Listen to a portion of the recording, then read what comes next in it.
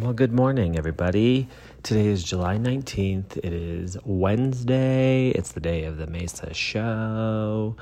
I wanted to talk a little bit about Albuquerque tonight. It's actually the middle of the night, so it's existing in a dual plane. Today is the day of the show, and tonight was also the night of a show. So we're in a hybrid space, as am I. I'm in a quiet zone, trying to speak and pretend I'm being quiet when I'm probably being really loud, but it's okay because things need to be discussed. Albuquerque needs to be discussed. Torium has performed in Albuquerque for the first time in 20 years. She hasn't performed here since April 21st, 2003. I don't know why I hesitated. I have that date imprinted on my mind because I was there with my younger brother, Harley. He was 11. He was but 11. I was 12. We went together. It was an amazing show in 2003. Pretty good year. 3 encores, Songbird, you all remember. Juarez, A Sort of Fairy Tale. Well, A Sort of Fairy Tale opened tonight as well. I don't remember the set list. I was trying to look for Rose after. There was no re-entry, even though they marred my body with their stamp that says re-entry allowed. They wouldn't let us back in, so I never found Rose, and we were supposed to do the show together tonight. So anyway, let's see if I got this. Okay, A Sort of Fairy Tale has been played 787 times this tour. Then you had Ocean to Ocean, 3rd time this tour. Then I know it was a C, and this is painful for everybody involved, and I know it. Concertina was in there. Oh, it's Crazy Concertina. Then I also know Honey. She played Honey, Past the Mission. China was a solo with John only on bass. After Garlands, which was the solo song. Oh, you know what? I have the list here. I'm sorry. This is messy, but I'm not going to delete anything because I'm human and I make a mess. Sometimes I mess everything up. But here is Shay's text chain with me. I text her the set list and I have it here. You ready? Here we go.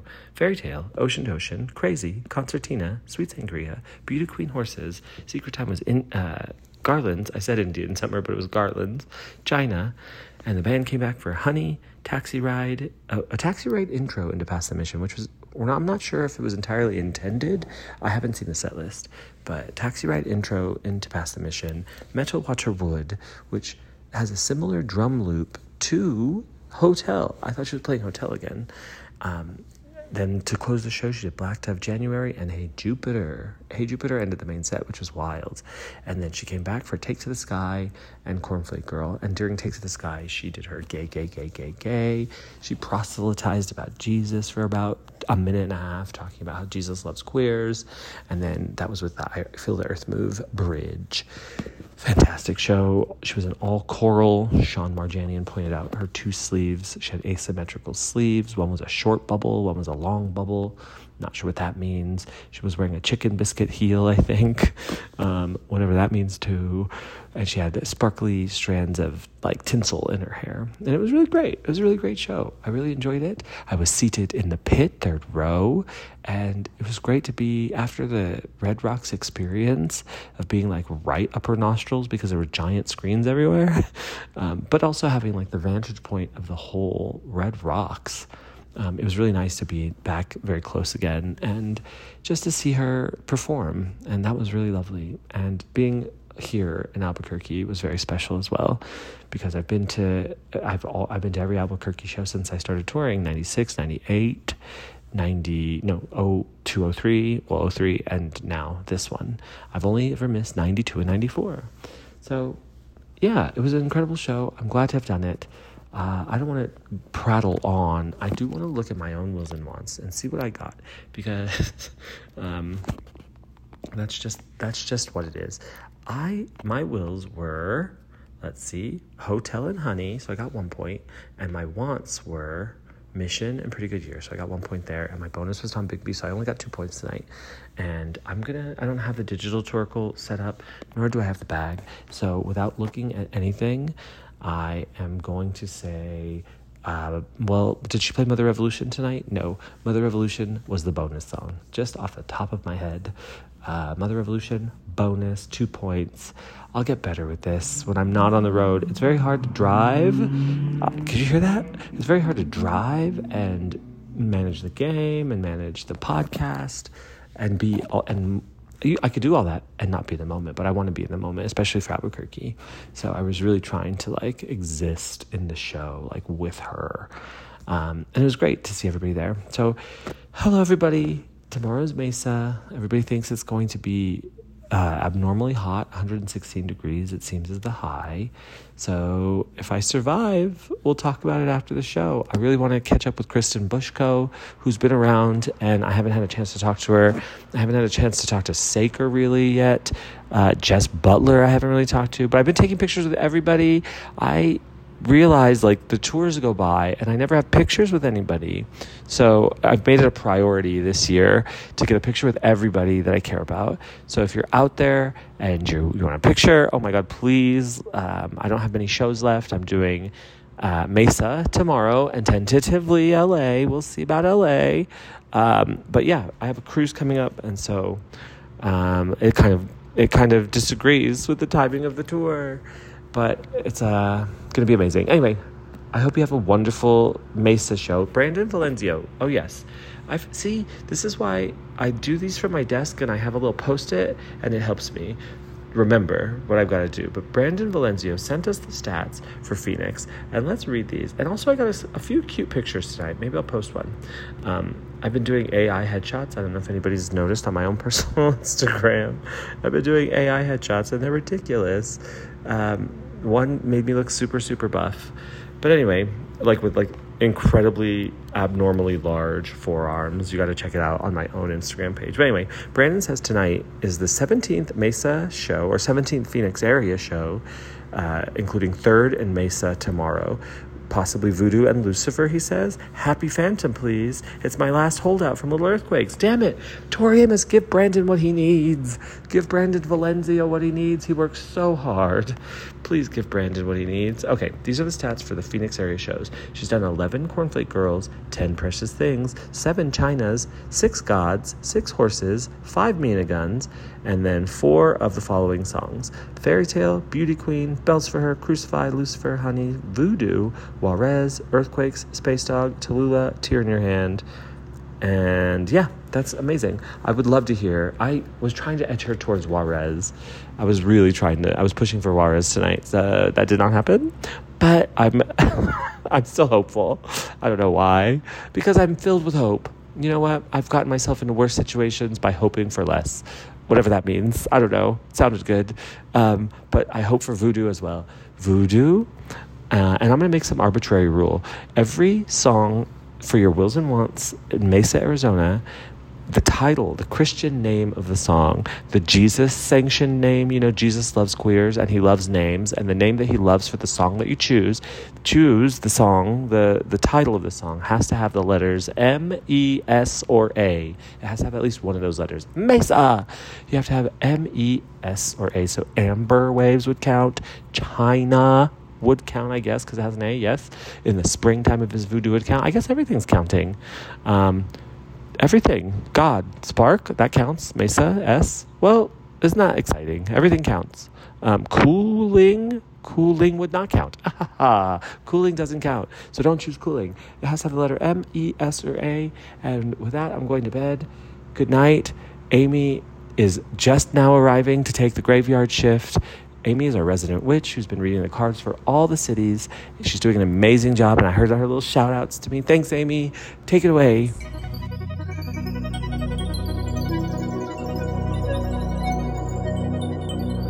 We're still in the Southwest. We're making our way to my former home, Mesa, Arizona.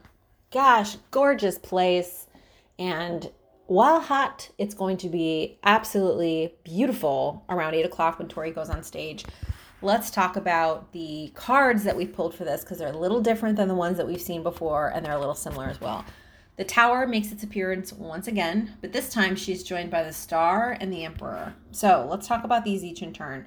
So we talked about the Tower being that card that transforms, that takes the old things that have passed away and brings up that new stuff, the new things that we need to focus and, come into being. The Emperor is a card that provides a ton of stability with respect to being responsible for things and people. The Star is a card that once again reminds us the light after the darkness, right? So we talked about the concert yesterday having a lot of deep, dark topics. The tower is still indicating that we're still in that journey, right? That shadow journey. But the star reminds us that we are emerging. We have emerged, we will emerge, and it's going to be a brighter day. And the abundance is here for us. You see that in this tarot card, Darlene, our good old sweet chloroform, like looking very angelic, but she's like radiant from the inside. It's like if you've ever been around someone that feels like, God, I just love being around you. But not that you're jumping on them, but you just feel like an energy of being within them that's radiating really on a high frequency, and you feel like it just lifts everything up around it. That's what this concert's going to feel like. But the Emperor, I'm going to interpret the Emperor as Tori. I think she's going to feel a huge sense of responsibility for the concert in Arizona, in Mesa, in a healing sense of drawing us past what we've sort of experienced in the last two concerts, specifically what happened in Albuquerque, which had a lot to do with some, it could have a lot to do with the land and trauma on the land. You're on very sacred ground here, and you're on ground that has seen a lot of shit.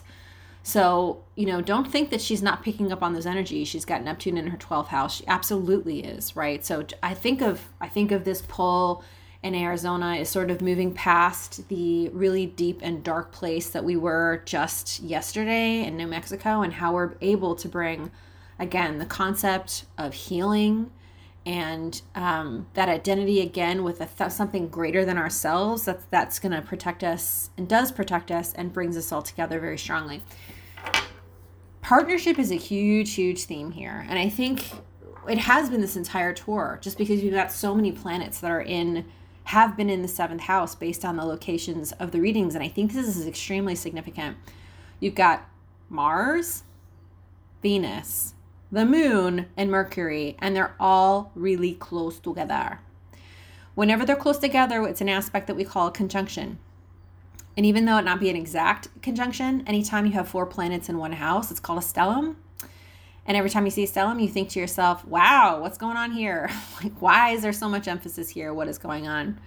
There's an opportunity at this concert really to bring every aspect of ourselves that we bring forth to within our relationships to bear. And what I mean for that is this appears to be a great time of examination and a great time of, remember the Lover's card we pulled in Colorado, a great time of decision about like, is this serving me? You still have Saturn in retrograde in Pisces, and it's in opposition to Venus. Looks like it's also in opposition to Mars, because again, all these planets are right on top of one another, right? So this just means, again, that lovely Piscean influence of duality and the aspect of keeping ourselves connected to the world, but also having one foot in the water of sort of the immaterial world, what we can't see, but what we pick up on and what we can use to sort of inform our decisions. The moon is our emotions. It's in Leo. Mercury is in Leo as well. It's right on top of the moon. So we're going to be able to talk very clearly about what is going on in our life, right? And Leo's a sign that I don't believe is extremely passive aggressive. I would describe Leo, I think when it suits their purpose, they can be. So again, I think there's not going to be a lot of hiding at this concert. I think there's going to be a lot of witnessing and a lot of understanding that there is beauty in that vulnerability. Lots of vulnerability in this concert, but not in the way that you might think, because again, only the sun is in Cancer and the rest of these planets are firmly in Leo. So Leo is a sign that does not like to be vulnerable at all. But again, this identity, the sun will be, it's in Cancer, right? And that's a sign that tends to be very emotional, very seen. But you have this lovely Virgoan influence in Mars. So again, concerts technically is going to mean a lot. I think there's going to be a lot of emphasis on the technicality and the musicality that you'll hear. And that's very exciting. Okay, let's do a quick bi-wheel and look at Tori personally, her personal natal chart. Let's look at her personal natal chart and what is going on in Mesa and see what we can see. So we've had, her Neptune is moving off the strong and very sensitive aspect of the midheaven of the concert. So that's moved away a little bit. And you see some shifting. So her sun, her identity, it's a Leo placement. We're barreling towards her birthday. It's in the 9th house, which is the house with respect to higher learning and institutions and where we receive knowledge.